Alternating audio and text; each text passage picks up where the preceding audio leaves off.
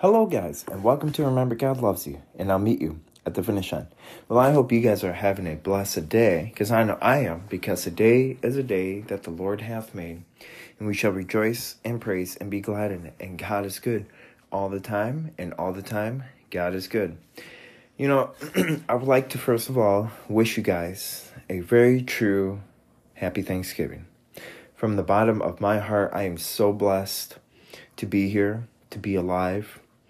And you wouldn't believe how, I look back on my life and where I am at now compared to where I was a couple years ago. A couple years ago, especially back in 2019 and in 2020, I was in the hospital, paralyzed from the neck down, and I am just so blessed to have you guys. And I don't really, and I feel like I take things for granted, and how we all go through trials and tribulations. We all go through difficulties in life. We all go through hardships. But there's nothing better than going around a Thanksgiving table, telling what we're truly thankful for. Telling that, you know what, God is a merciful God, and that He's a sovereign God, and that He still loves us to this very day. And no matter what happens to us, we are His children. We should love and care for each other. And today is going to be a very short lesson. But I just wanted to tell you that I am so blessed and thankful to be here. And I'm thankful for you guys as listeners.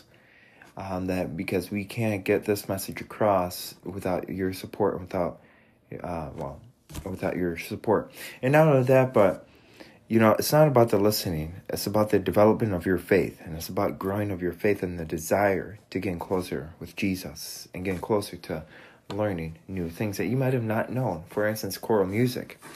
I'm sure that you guys, for choral people, you probably did know that. But for non-choir people, it was interesting.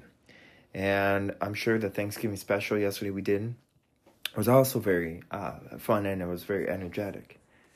But with this in mind, we're going to just dive right on in, and we're going to open up with a word of prayer. Dear Heavenly Father, we thank you, Lord, for a very special day that you have given us. We thank you that you can just bless us, Lord, because we are so honored to be in your presence. Lord, you are a merciful Father, and you are a Father whom loves us so much. We come here on a fantastic holiday called Thanksgiving, a day of being thankful, and a day of just being blessed for what you have given us. You have given us life. You have given us everlasting life. And you give us the birds in the air.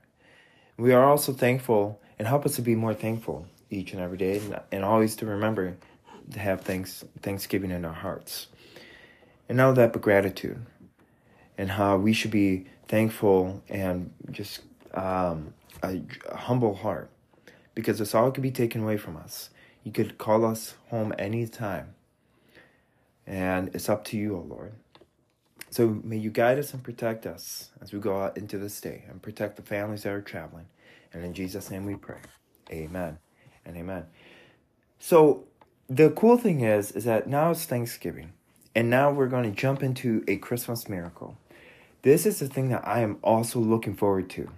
And Isaiah 7 really depicts of what's going to happen in the later weeks to come. And yes, this is going to be a shorter podcast than usual. I think this is very respectful on why it's going to be short. But let's dive in.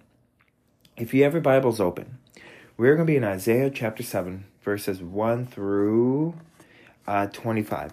And it states, When Az, son of Jotham, and the son of Uzziah, was king of Judah, King Rezin of Aram, and Pekah, son of Remha, king of Israel, marched up to fight against Jerusalem, but they could not overpower it. Now, the house of David was told Aram was allied itself with Ephraim. So the hearts of Ahaz and his people were shaken, as the trees of the forest are shaken by the wind.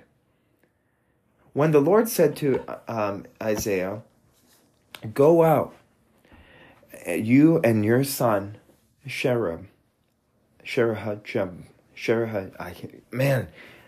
yes, that word. I can't Man, this is embarrassing. To me, as at the end of an aqueduct of the upper pool on the road of Leonarder's field. Say to him, be careful, keep calm, and don't be afraid. Do not lose heart because of these two smoldering stubs of firewood, because of the fierce anger of Rezin and Aram, and the son of Remahah. Ephraim and Remahah's son have plotted your ruin, saying, let us invade Judah. Let us tear it apart and divide it among ourselves, and make the son of Tebal king over it. Yet this is what the sovereign Lord says. And before we stop, I want to take some time, and it means that word that I can't say means a remnant and will return. That's what that word means. I'm going to just spell it out. It's SHEARJASHUB.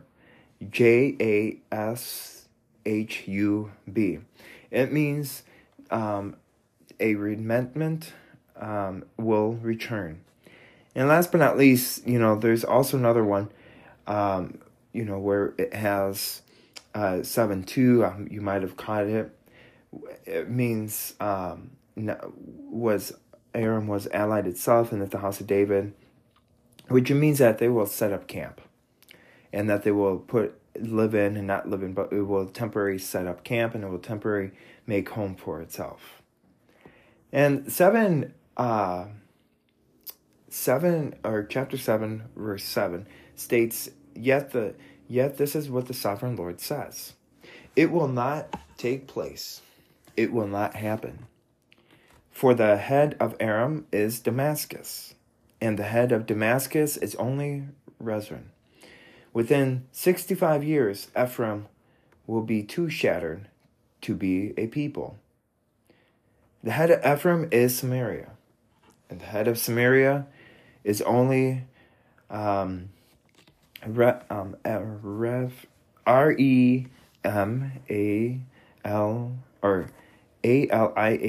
I can't say that word. Ramahal's son.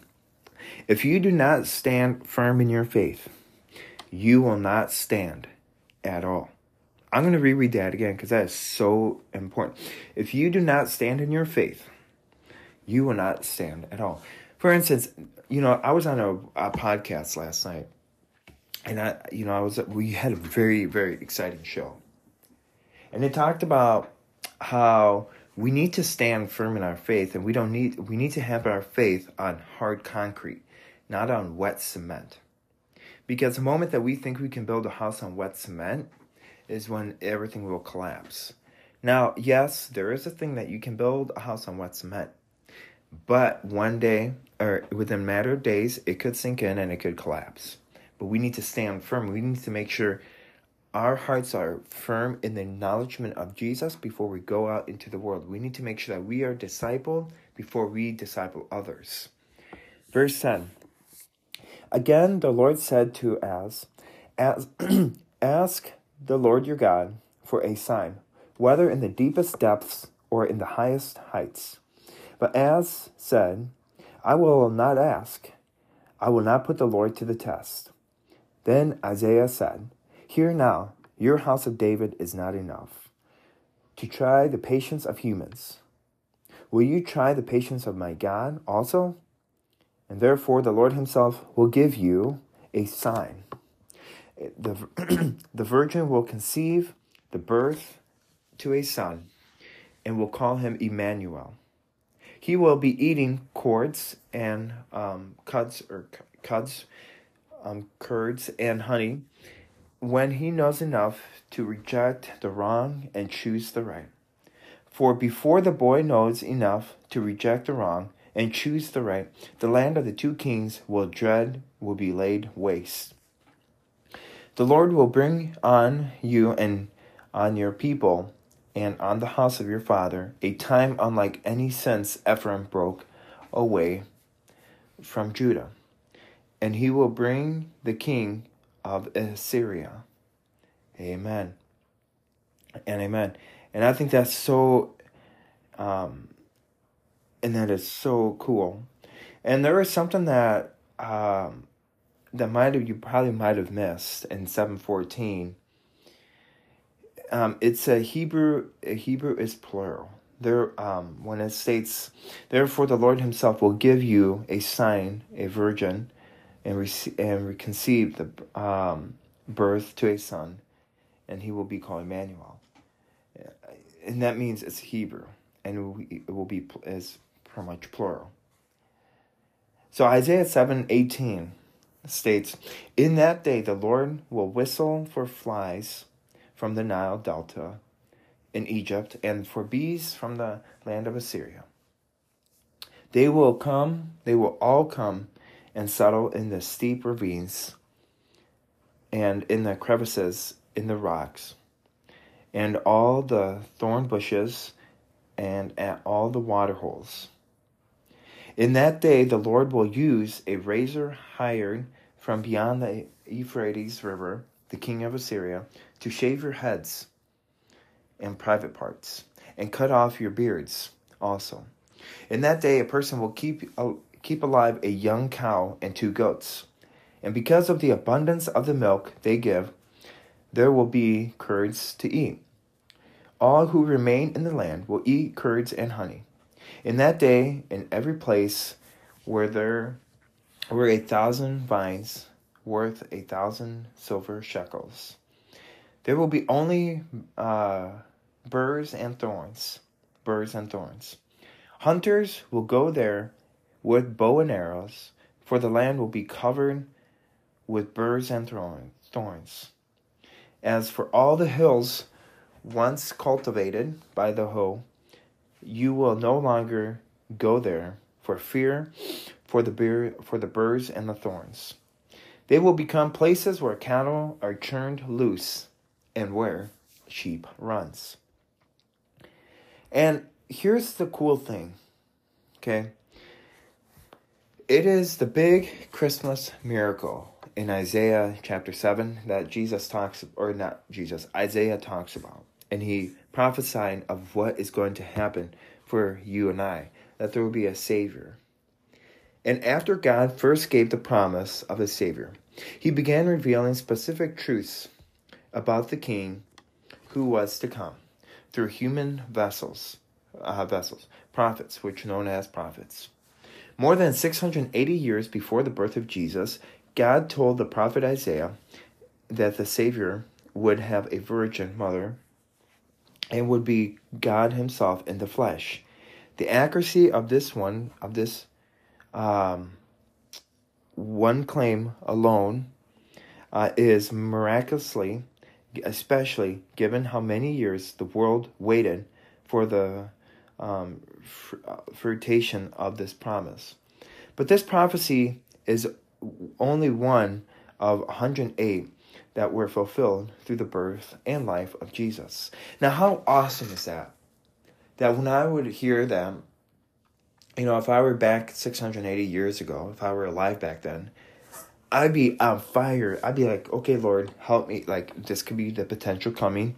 And I would do everything and anything to get on fire and to be obedient and to be like, oh, Lord, I am excited for your return. And that's how we should be for the Christmas miracle.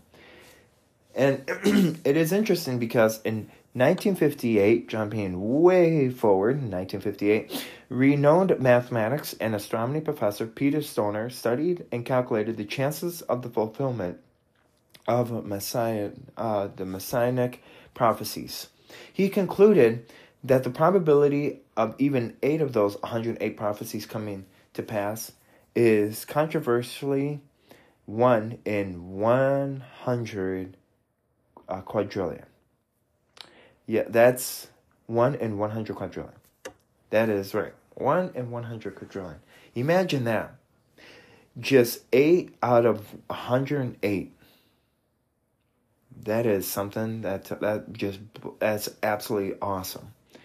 This Christmas and Thanksgiving makes one of the most significant miracles in history, well, especially Christmas. So as we celebrate this remarkable holiday, try wrapping your mind around the odd stacked against Jesus coming on earth as predicted. It's pretty much impossible to fathom. Our only logical response is worship and gratitude and total awe. The Word tells us there is no limit to God's power, and these numbers are certainly proof of that. He is worthy of our wonder. Amen and amen. And with this in mind, we're going to wrap things in prayer. And first of all, before I pray, I would like to apologize from the bottom of my heart. There are words that I cannot say because I have gone through so many times through the Bible. I've read it through so many times. And those are the words I struggle with. Because, when you're paralyzed and you have to relearn everything, relearn how to talk, relearn how to do everything, the pronunciation and the forgiveness or the forgetfulness like I'm having right now it's a hindrance. But the cool thing is that we still went through this whole thing. We read it and we got to experience how 1 in 100 quadrillion number with 108 zeros. How cool is it that out of those 8 prophecies, along with 108, all those are fulfilled?